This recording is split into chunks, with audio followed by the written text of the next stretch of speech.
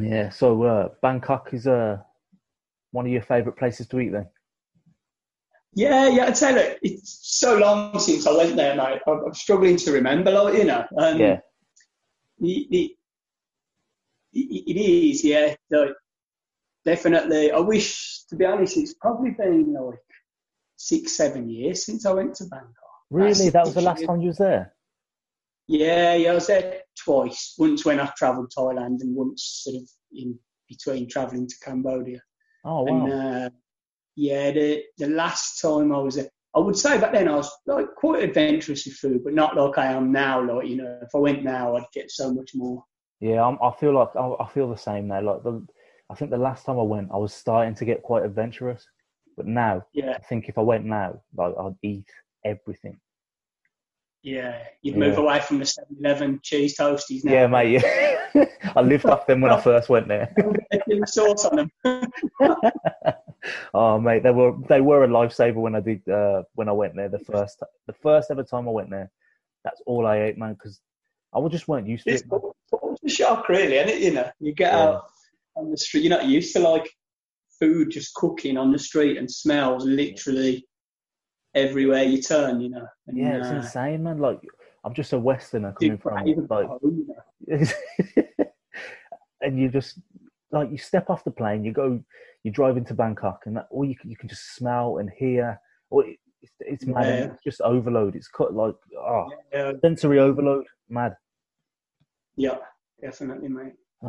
But yeah, when So I first went, I had a pad. I was introduced to pad thai. That's when I started delving in. That was my yeah, that was my that's the main. gateway drug. Yeah, that's the gateway. uh, so, do you remember any of your favorite foods when you went there? No, Bangkok's difficult to be fair. It's just it, it is like thinking about it, it's classics like the Pad Krapao, Yeah, yeah. um,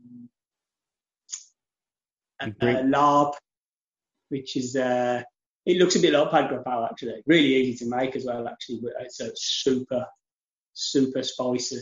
Oh, okay. Um, That's where I do have to draw the line. I like a bit of spice, but I can't do where it's when I can't taste anything. That's where I draw the line.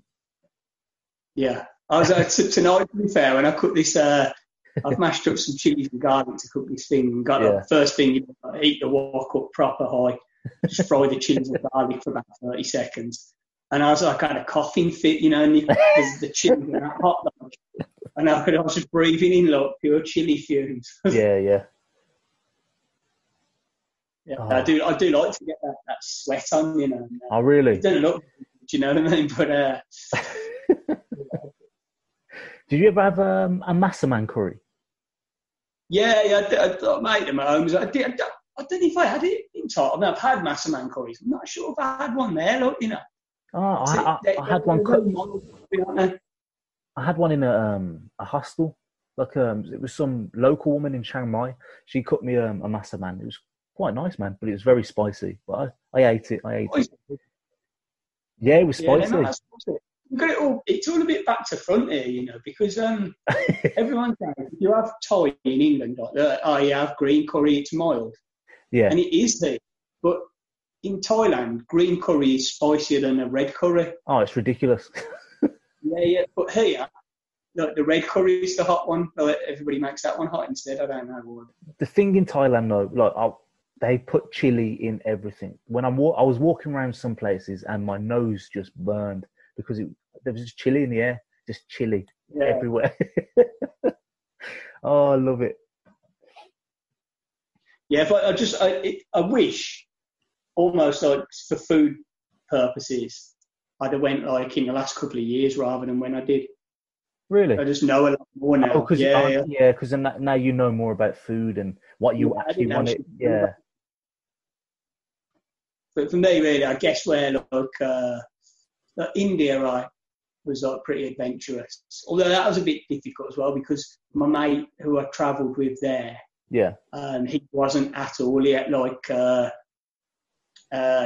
paneer butter masala, uh, Like or kormas, chicken kormas. chicken butter masala, like yeah, literally every meal time. that is quite difficult, eating with him. That's it's obviously the beauty of solo travel. I guess you do what you want. So yeah, let's go to Delhi then. Let's go to Delhi. When did you go? Delhi. I went about, I reckon, 5 years ago to Delhi. Really? Yeah. Flipping out. So what made you want to go to Delhi? Was it the food, or was you just traveling? Yeah, traveling, food. I guess it was a bit of a whistle stop tour of India. Really, we did about 4 weeks. Because I met my friend in Chennai. Oh, okay. We did a couple of nights there, then we flew up to Delhi and did the golden triangle, they call it around there. It's Delhi, Agra, Jaipur, and then did some of Goa. And so Delhi, we were only probably in Delhi for 2-3 nights, I think. Yeah. But Delhi, if you had to ask about food in Delhi, my overwhelming sort of memory of Delhi is that it was how cold it was. It was in January, and I just wasn't really expecting it. I was wearing all the clothes in my backpack at one point. I think it was about down to about I'd say about 6-7 degrees Celsius. Really? There was a freezing fog there as well. What? So definitely wasn't prepared for that. No, you think of India and you never ever think cold, do you? Yeah, you don't. And so the overwhelming memory for me, food-wise, was it's kind of where I first tried chai properly. Mm. Sort of arriving into Delhi and stepping out onto the street and just going for a walk, and you see, I think they call it chai wallas, the tea boys, and it's just somebody basically with a kettle and a stove. They can be anywhere on the street. They move around as well. Oh, and right. You'll get, when they appear, you'll get a huddle of people around them, and just sit there drinking the chai. Not sit there, usually standing up around. It's just basically to keep warm. It's I suppose chai is like the coffee of India as well. You get a bit of a caffeine hit out of it. Yeah. But it's just great. You can smell it, and you got all the every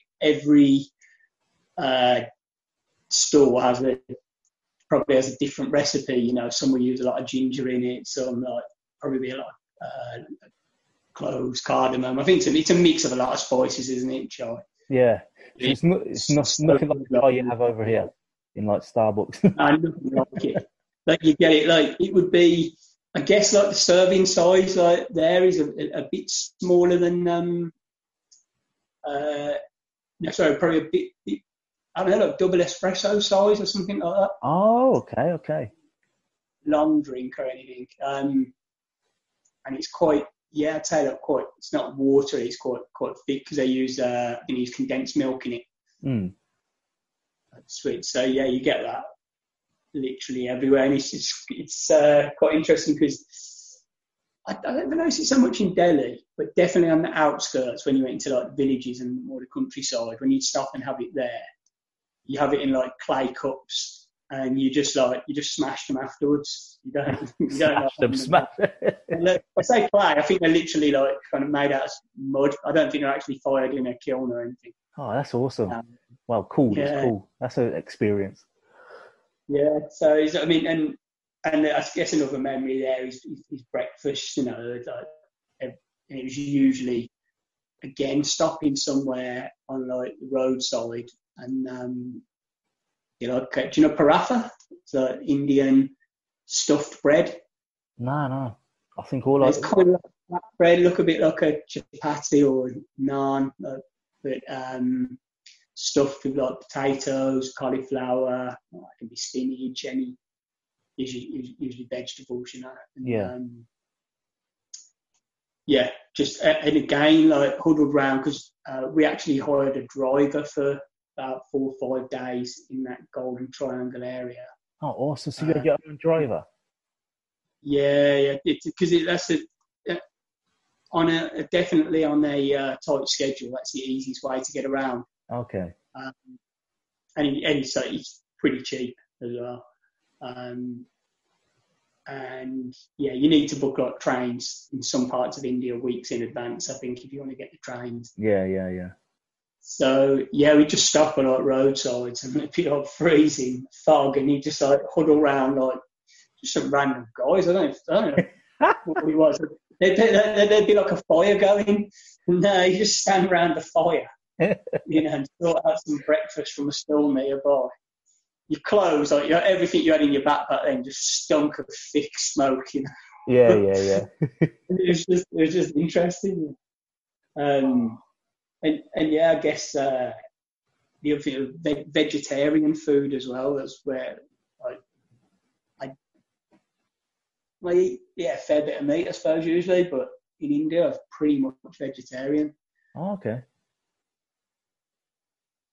It's a very kind of vegetarian-based diet, isn't it, in India? Yeah. It's well, I think it depends on where you go. In the north, I would say it was vegetarian or meat. Obviously, a lot of Indians are vegetarian anyway. Yeah. But and then you go like south or coastal in general, and then there's a lot of seafood in the diet. But around Delhi, you're apart from like rivers and lakes, you're a long way from the sea, so there wasn't really any. I don't remember any fresh seafood anyway. I can't even imagine fresh seafood in India. Really.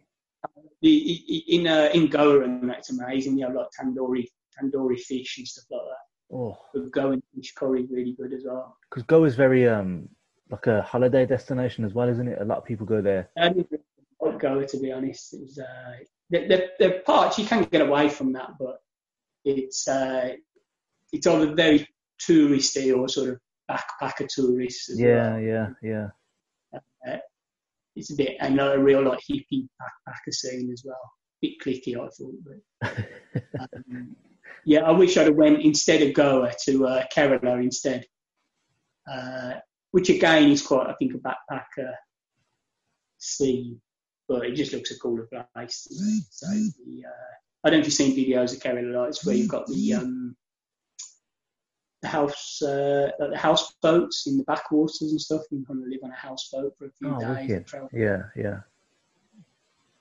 But yeah, again, that's like famous for seafood, Kerala as well. Okay, you know where to eat, don't you? Well, I tell you what, mate, I just watch. I got a bit addicted to watching like YouTube videos. Yeah.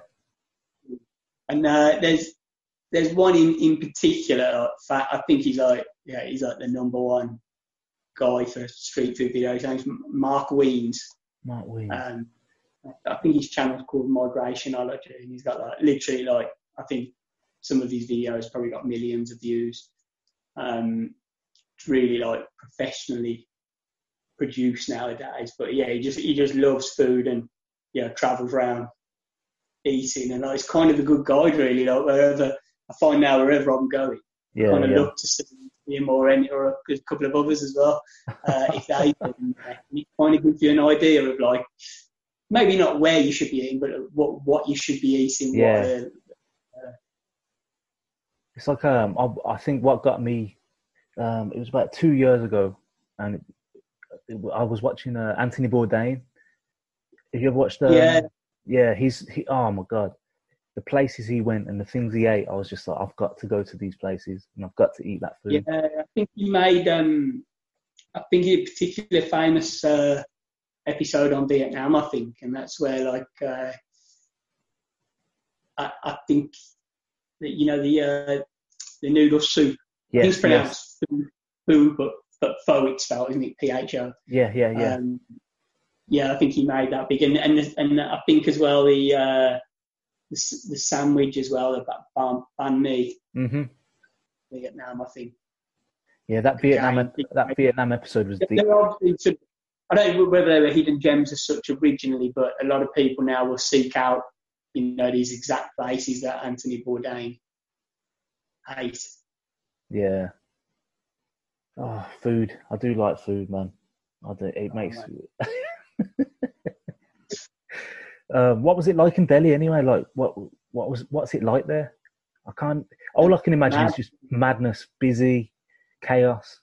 Yeah, super busy. You're going to so you've got like India. There's a lot of scams or attempted scams in Delhi. You've got to be on your guard. Like, they can spot you a mile off as a tourist. But yeah, it's just so busy. There's street food and snacks everywhere. What's the best street food? It's difficult, really. Things are famous one. I mean, we were having lots of I'd say just picking up snacks like samosas or similar. I don't even know the names of a lot of the things, like basically deep fried snacks and that. But if you go into there's an area called it's in Old Delhi. It's like the market area. It's called the Chandi Chowk, I think it's called. Yeah. It's famous and it's literally madness. Like streets, you don't drive down, you walk down, and they're literally crowded.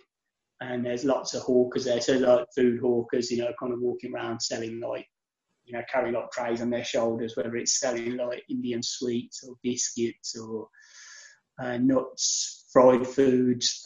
And then there's it's kind of hole in the wall sort of street food places with a few chairs pulled up. I think the thing I remember eating around there, if I'm right, was like palak paneer, which is that's where the Indian paneer is like Indian cottage cheese. I think they describe it. I had a spinach and paneer curry the other night. I made one of those. Well, that's what palak paneer is really. Palak is spinach, but it's so good, like a really thick, vivid green spinach sauce. Oh, okay. Paneer. That's amazing. Yeah, that's what I've really enjoyed that paneer I made. It's very tasty, very tasty. Yeah. And Delhi was okay, if I remember rightly as well. I think in southern India, for example, everything's served with rice, but in North India, there is rice, but it's much more common to eat your meal with bread. So they have these curries with whether it's naan, chapati, roti. And would you eat your food? You don't have you actually use the your breads to dip in and pick up your food. Yeah, you kind of. I mean, sometimes there's you go to a sort of canteen or restaurant, they say we'll give you a fork and spoon as a tourist, but the fun is sort of eating with your hands, Yeah.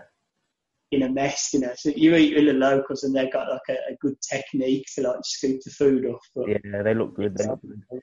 Yeah, don't wear a white t-shirt in Delhi. That's the rule. And did you get Delhi belly?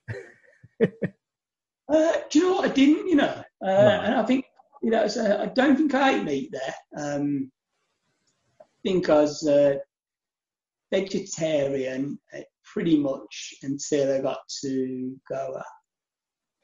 And even then, I think I only really ate mainly seafood. So if I went back now, I'd do it differently. I'd eat the mutton curries and stuff.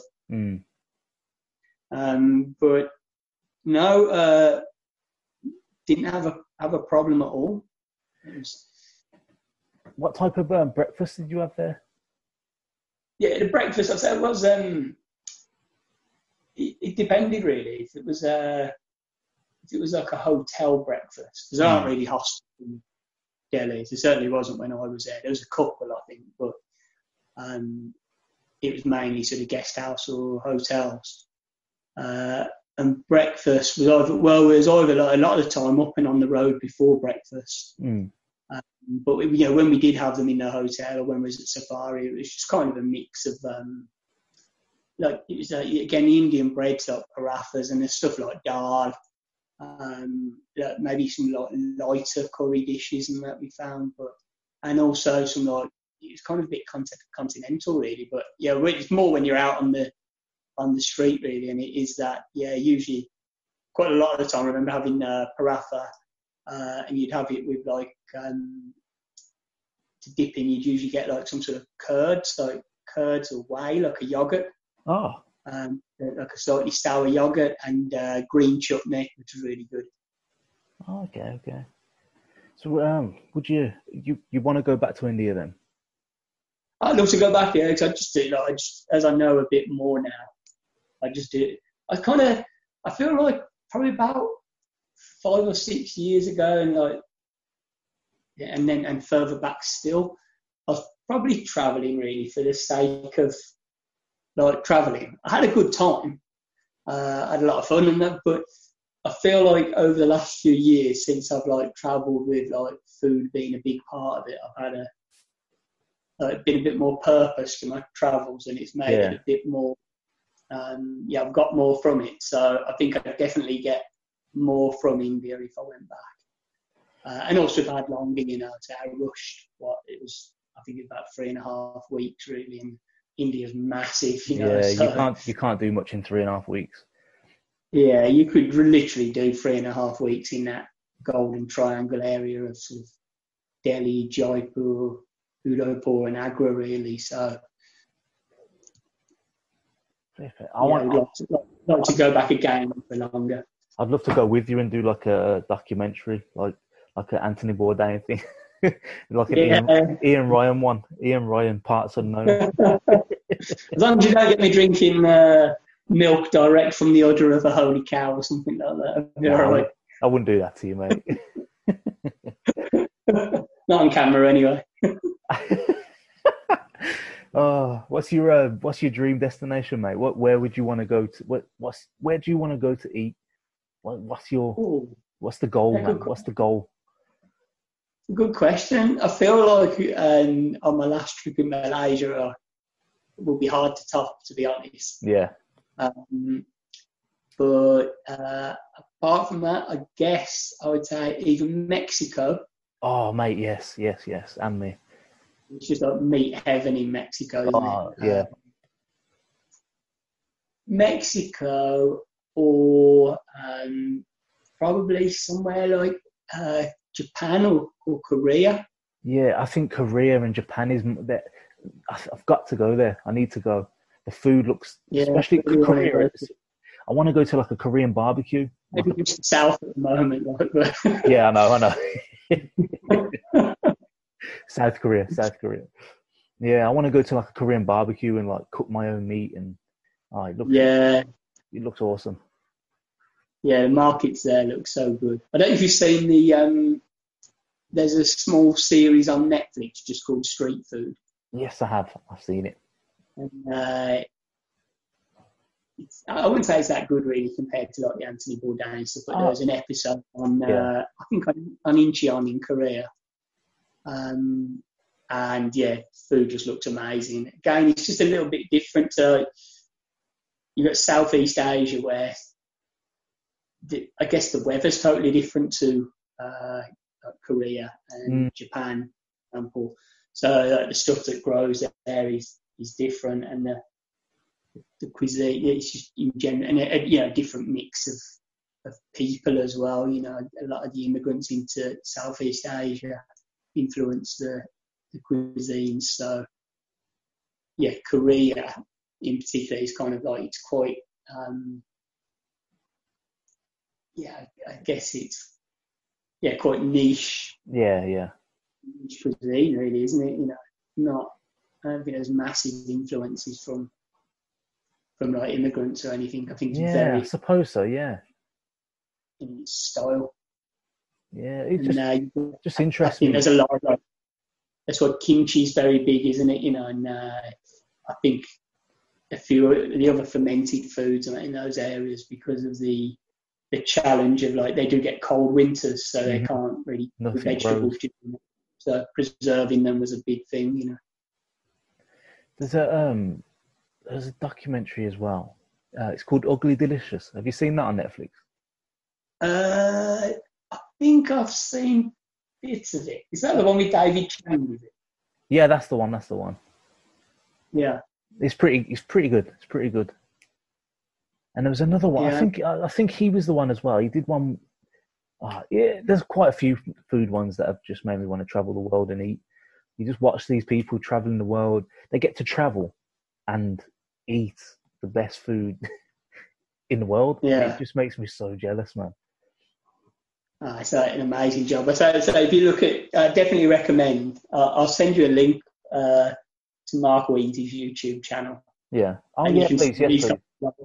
He's got that life, basically. And I dug up some of his early videos, literally from when he first started. Like, I don't know, traveling and stuff, was trying to make food videos, and the difference now, like how the channel's grown and how much more sort of professional the videos are. It's amazing, and it's kind of like there's plenty of people doing that, but I think there's a few that have really got the they do it in a certain way, don't they? They do it in the I don't know. They just I mean, it's a full-time job, right? I mean, obviously, I'd imagine I'm not very au fait on that type of thing, but I'd imagine they make all their money from YouTube ads. Yeah, of course. If you're getting millions of hits, you're definitely making you're making a bit of money on the ads. So they're more professional, I guess, the videos and that. You know, you look at like the original ones from these people, and it was just, you know, somebody filming them on probably on